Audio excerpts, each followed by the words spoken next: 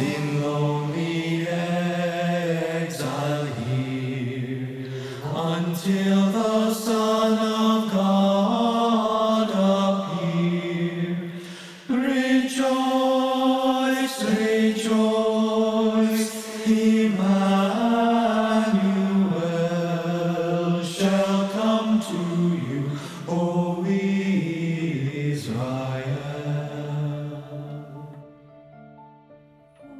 I think O Come, Emmanuel would probably rank as my top Advent carol. What does this song stir in you when you hear it? Good question. It's always been a significant part of my life since I was a youngster, from when I was singing in choirs and then started playing the organ as well. There's something about the unity of text and poetry that really speaks to me, and I think speaks to many people. This is Cameron Upchurch. I'm chapel organist and head of keyboard at St. John's College, which is an Anglican boys' school here in Johannesburg, South Africa, and I'm also director of music of the local Jesuit parish, Holy Trinity in Braamfontein. Cameron canvassed some of the boys at school about the carols that they most enjoy singing, and their favorite is, hands down, O Come, Emmanuel. One of them said to me, "So I like it so much because it's not like any other Christmas carol that we sing." Because he says, to me, it sounds like it's mysterious. And of course, some teenagers will, in their inimitable way, use words like epic. They said, "Oh, sir, it's the most epic tune. It's just so good to sing." I wasn't expecting teenage boys to prefer the haunting hymn, or to call it epic. That's high praise. But when you poll Catholics about when the Advent season truly begins, they'll often point you to this very song. When I think of O Come, Emmanuel, I think of eeriness a little bit. Yeah, that's classic Advent. You know, it seems like you sing it every Sunday, a week after week. It's not super boisterously happy, but I think it's really beautiful and solemn. I remember back in Mr. Brown's 5th grade class at the Cathedral School in Charleston, South Carolina, how we had to sing O Come, Emmanuel. So just a very pleasant childhood memory. For many, O Come, Emmanuel rings in the season. And this brings us to an important distinction. That is, between Christmas and Advent. Advent's the time when you remember that something good is on its way, even if it's not there right now. It's a time of waiting. It's a time we're preparing for the big moment, you know, the arrival, the birth of Jesus. There's this buzz that you feel, and that's what is Advent to me. And then on the flip side, Christmas is about rest and peace. Advent is the preparation, Christmas is the arrival. And the gift is Jesus, is this person like us who came to be our friend.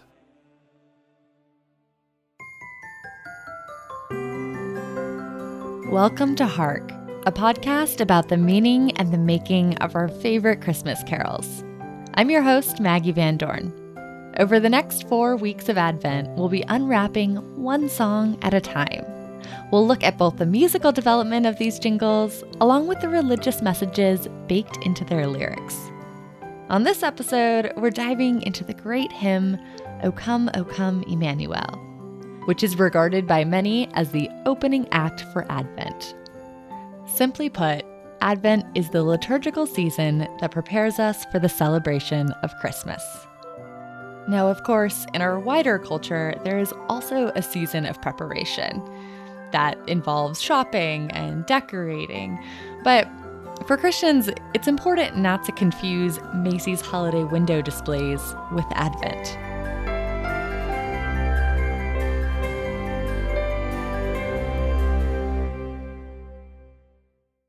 To help me further make this distinction without turning into a finger-wagging Grinch, I've brought on one of the most iconic voices in Catholic liturgy today. I'm Father Rock O'Connor. I've been a Jesuit for 54 years, ordained for 42.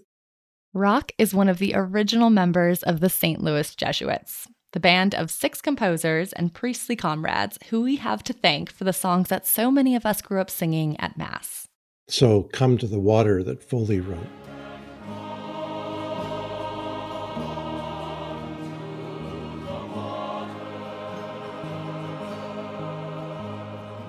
Obviously, Dufford's piece, Be Not Afraid. You shall cross the barren desert, but you shall not die of thirst. You shall And so Rock says, liturgically speaking, Advent is really its own season. Each season has its own trajectory or vector, or another way to put it is location, that were established before God through the scripture readings mainly. Advent is a season like Lent is a season, or like Easter or Pentecost, or even ordinary time. And the celebration of the liturgy is infused with all the colors, scents, and music befitting that season. But it's not just a change in decor. It's all meant to signal a change within us as well. We're situated before God in a way that's just different from the others. And, the classic thing that's been talked about with Advent is, it's the coming of God. We're waiting for God. We're waiting for God. But, to be honest, if I look at my own life, I'm not waiting for God. I got other stuff to do. The problem is not Santa, or parties, or buying gifts per se. It's that sometimes these things crowd out our deepest longings. And so culturally, we are in this country pretty much sprung free from Advent into a season of buying and partying, avoiding the longing because it's too painful. And what do you think is lost when we do that? Our humanity. It's so difficult to be vulnerable before God, to meet myself as vulnerable and be vulnerable with anybody else. Because emptiness or envy or pride or whatever you and I avoid in our lives, there's plenty of it. We live in bunkers. We live ready to fight, self-protected. I want to be met by God in my grandeur and my wonderfulness and my blah, blah, blah, all that stuff like that. I think I'd say I avoid not only my humanity, but the possibility of holiness.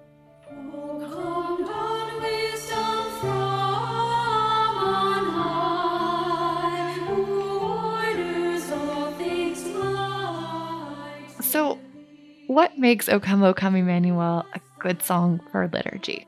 It works, number one. It works. The melody works. I think it does express something in the human soul, which is, O come, please make things right. I asked Rock how, as a music director, he would play the song in Mass.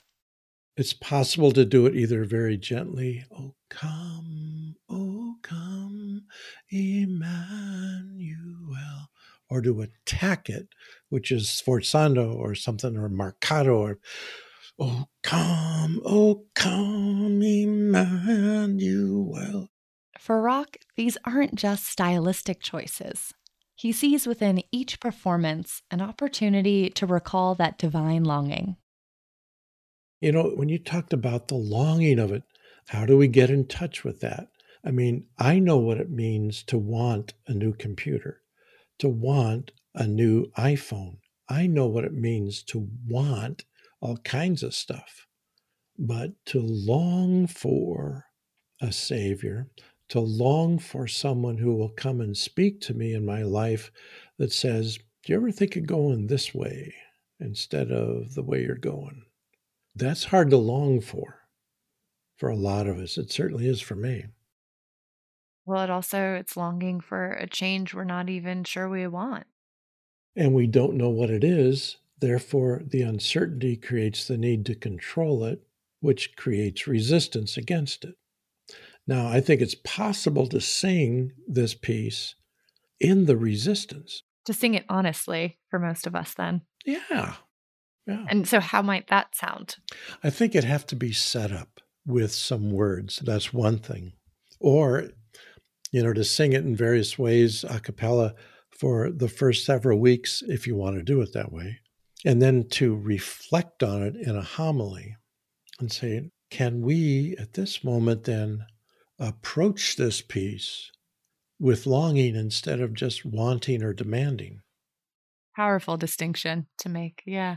And I also really like this idea that you're offering that although we know, at least in theory, what the season of Advent calls us to, this real authentic vulnerability, although we know that, it's pretty hard to inhabit that. Exactly. Or to be in that. And that's also okay, right? And the music that we have accompanying us in this time can also give space for whatever state of longing or desire we reside in. I like the word inhabit, that I inhabit my location and I'm speaking to Christ. Now, Emmanuel, God with us. Well, how's that working for you? Is God with you? Well, maybe not, but maybe it's blah, blah, blah.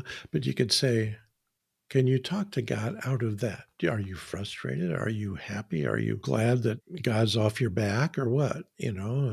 How do you inhabit the place, the location where you're at? And sing it. There's a reason why this song is so evocative of human longing, or epic, as the choir boys say. It began many, many centuries ago in the monasteries of Europe. Here's Cameron Upchurch again. We're looking at a time in which the monasteries were really rising to great prominence throughout Europe in particular, and were indeed becoming the powerhouses, if you like, of liturgical life, even economic life, social life. They were the center of life in communities.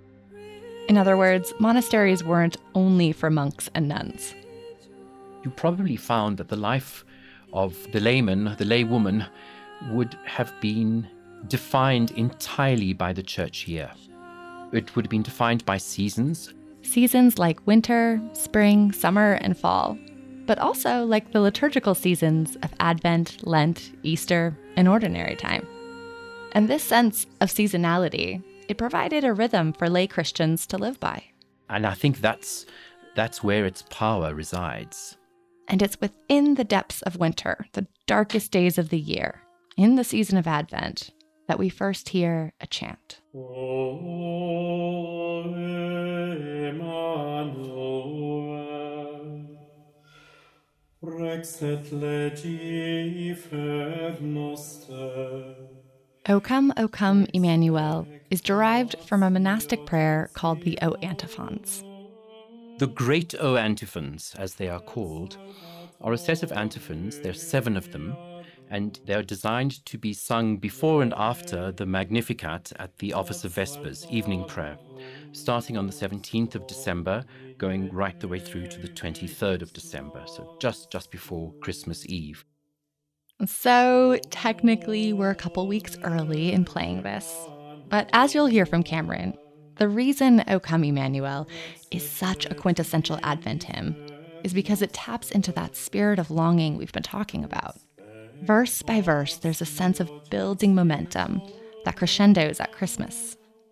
And each of the antiphons begins with a different name for Christ, or the one we long for. A brief rundown of them in order. The first is known as Sapientia, wisdom, Adonai, Lord, Radix Jesse, the root of Jesse, Clavis David, the key of David, Oriens, my personal favorite, the rising dawn, Rex Gentium, king of the Gentiles, and then finally, O Emmanuel.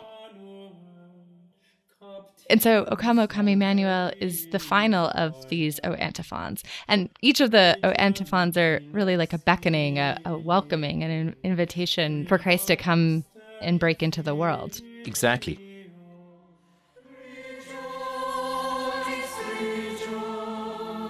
The other really interesting thing about the O Antiphons is that the early medievals writing them were cryptic and clever and definitely wrote secret messages in the text.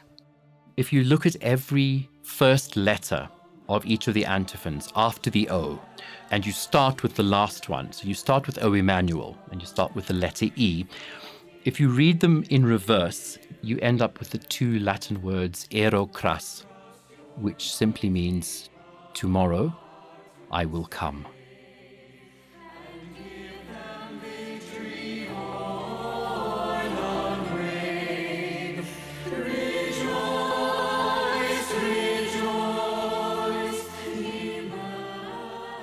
In the 8th or 9th century, O come, Emmanuel would have been chanted in the Latin, Veni, Veni, Emmanuel. Cameron says that the ancient version is never too far away. Veni, veni, Emmanuel, captivum solve Israel. I think we can help people experience the richness of it by including older settings of the tune that people might not be familiar with. So, for example, in the parish situation, I might very well have an antiphon sung in the original plain chant tune, which we know, and then within the same celebration have it sung in translation to the familiar tune that everyone knows, and try and make the link between the ancient antiphons and a more modern understanding and appreciation of them. In other words, begin with the old and gradually move to the new. Cameron, would you like to sing some of this? Not to put you on the spot. Let's have a look here, Maggie. I'm making no promises, but let's see. So this would be the final antiphon, antiphon number 7, O Emmanuel, in its chant form. Rex et legi fernoster, expectatio gentium, et salvatore arum. Veni ad salvandum nos Domine Deus noster. And you could link that to O come, Emmanuel, and ransom captive Israel, etc., etc.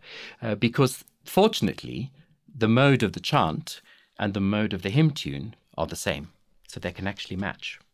What does that mean? The modes are, in a nutshell, the precursors of what we would call keys. We now understand major keys and minor keys. For example, there were 8 modes which were inherited from the Greeks by the Romans and codified into 8 sets, which the church then used to particularly sing the Psalms, during the celebration of the liturgy of the hours. And all chants can be classified according to one of the 8 modes. So it's quite fortunate that these O antiphons share the similarities in mode with the tune that we know for O come, Emmanuel.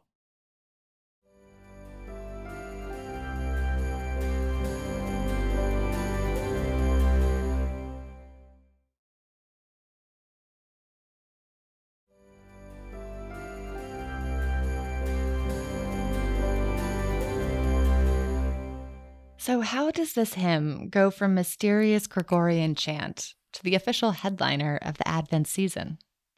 Well, it took a few years, maybe 900, give or take. It only surfaces, as far as we know, in 1710 in the, this is a glorious name, in the Psalteriolum Cantionum Catholicarum. Oh my goodness, what does that mean? It's basically just a collection of songs, Catholic songs, as it were, which was first published in Cologne in 1610, and the edition or the volume we're referring to is 1710. It was begun by the Jesuit hymnographer Johannes Herrensdorf in 1610. So this is actually arguably a song with Jesuit roots. It certainly is recorded in a book that has Jesuit roots, that's for sure. And because of the extensive Jesuit schooling system of the time, this music was spread far and wide. So certainly the Society of Jesus would have had some role to play in the dissemination of these metrical hymn texts and tunes. The first time that we come across the tune being married to the words, as it were, is in 1851, which is quite a lot later. The translator of the Latin text into the English was John Mason Neale, who was an Anglican clergyman and scholar. If there ever was a romantic, John Mason Neale was it. His story has all the elements of a brilliant yet tortured artist who wasn't fully appreciated in his own time. Neale was born in London in 1818. He was only 5 years old when his father died. Although he was chronically ill, Neale proved to be an excellent student, and devoured books, especially on the ancient hymnody. When he became an Anglican clergyman at 24, he was assigned a parish, but very soon after was deemed too sick to run it. So instead, he ran an almshouse for the poor called Sackmore College. There, he helped found the Sisterhood of St. Margaret, a religious order that would care for the sick, widowed, and orphaned. And of course, he continued to compose and translate music.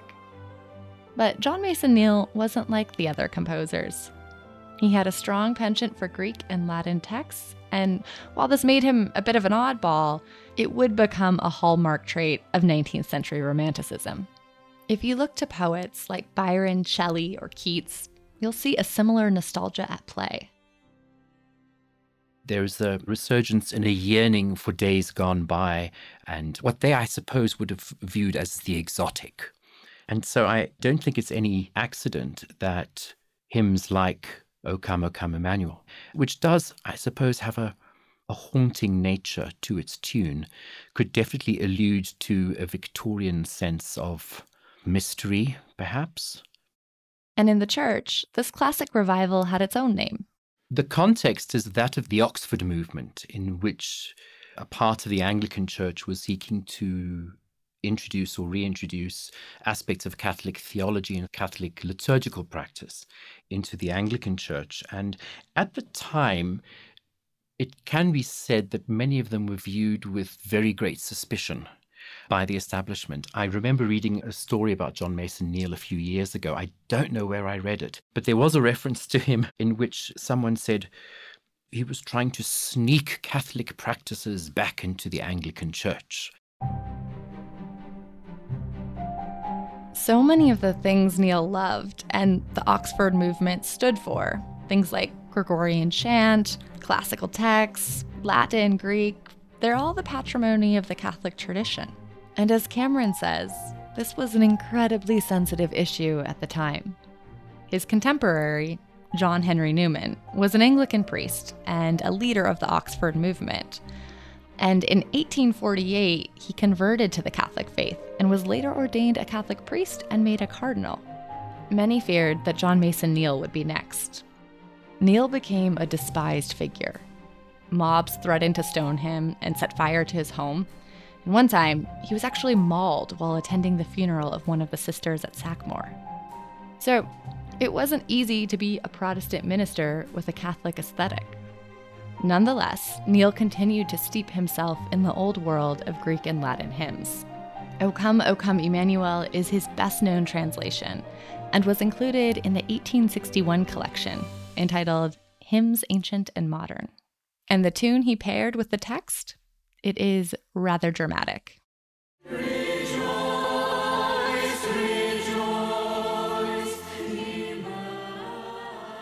And so only in 1966, the great musicologist and early music specialist Mary Berry discovers the tune, this time in France, in the National Library of France, in a series of manuscripts that is not a missal, but a processional. So it's a whole lot of processional chants for Christian burial.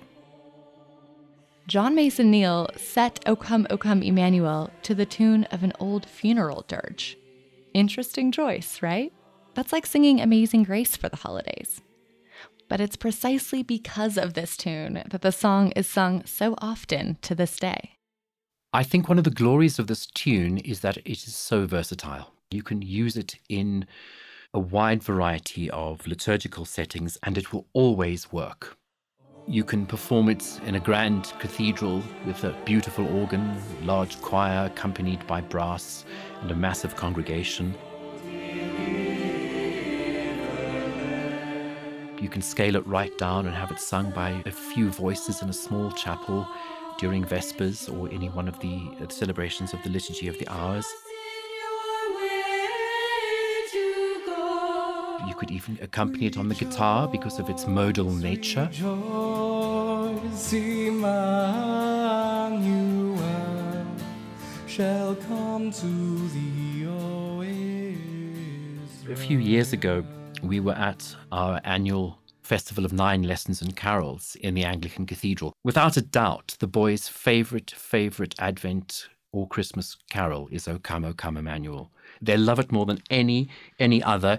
Possibly O Come, All Ye Faithful will be a close second, but there's something about the tune, and there's something about it being sung in a big space by hundreds of voices that seems to grab the imagination. But anyway, we were in St. Mary's, and they've got a magnificent organ, and our treatment of the tune that year was as a large, very grand piece. And we just got to the end of the first verse after the first set of Rejoice, Rejoice, and the organ cut out completely. There had been a power dip, and the organ lost power, and I had no instrument to play all of a sudden in the middle of this service. My colleague who was conducting the hymns looked over to me with horror in his eyes, and I just said to him, keep going, just keep going.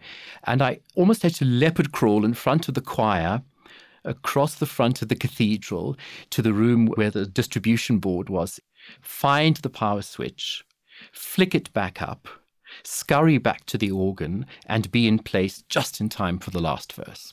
But, I imagine that it still worked. It worked beautifully because in the interim, you had this vast cathedral, 1,500 voices singing this beautiful tune in unison with no accompaniment. It was quite spine-tingling. And then in the final verse, the organ arrived back and we shook the foundations.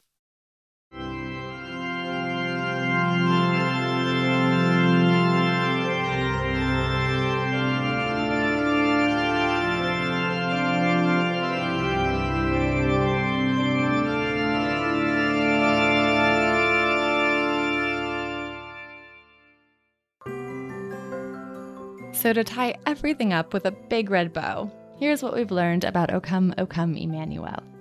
It's one of the oldest carols in circulation, with a text that dates back to the 8th century.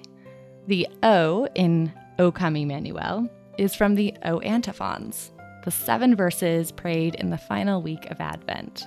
John Mason Neale, a true Victorian romantic, defied the social and religious expectations of his time in order to retrieve this ancient hymn and set it to the tune that we know today. And the song is so synonymous with Advent and so versatile that you can play it even when the power goes out. To close this episode, we'll leave you with O Come, Emmanuel, which has been generously gifted to Hark by Salt of the Sound.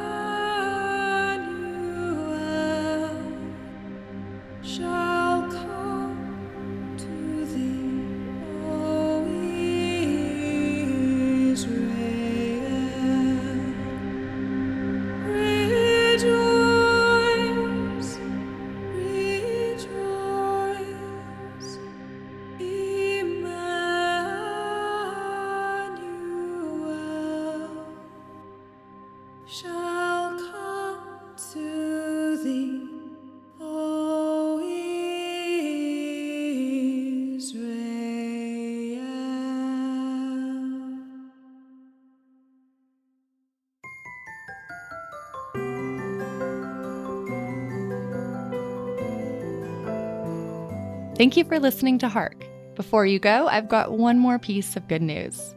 Many of the voices you're hearing in Hark are my colleagues at America, so you know they're thoughtful, but they're also incredible writers. And especially for this Advent season, we've written daily reflections for our digital subscribers. To sign up, go to americamagazine.org/subscribe. The link is in the show notes. Hark is a production of America Media. This episode was written by me, Maggie Van Dorn, and co-produced with Ricardo Da Silva. Sound engineering, along with our theme music, is courtesy of Frank Tucson. Production assistance from Kira Hanlon. Our executive producer is Sebastian Gomes. Special thanks to the Ignatian Scola, Salt of the Sound, and Echoes Blue Music for their recordings of O Come, Emmanuel. And to Frank Tucson for providing instrumental accompaniment to the Scola, and to Cameron Upchurch, Frank Tucson, and Ricardo da Silva for vocals on this episode. For American Media, I'm Maggie Van Dorn. Thanks for caroling with us.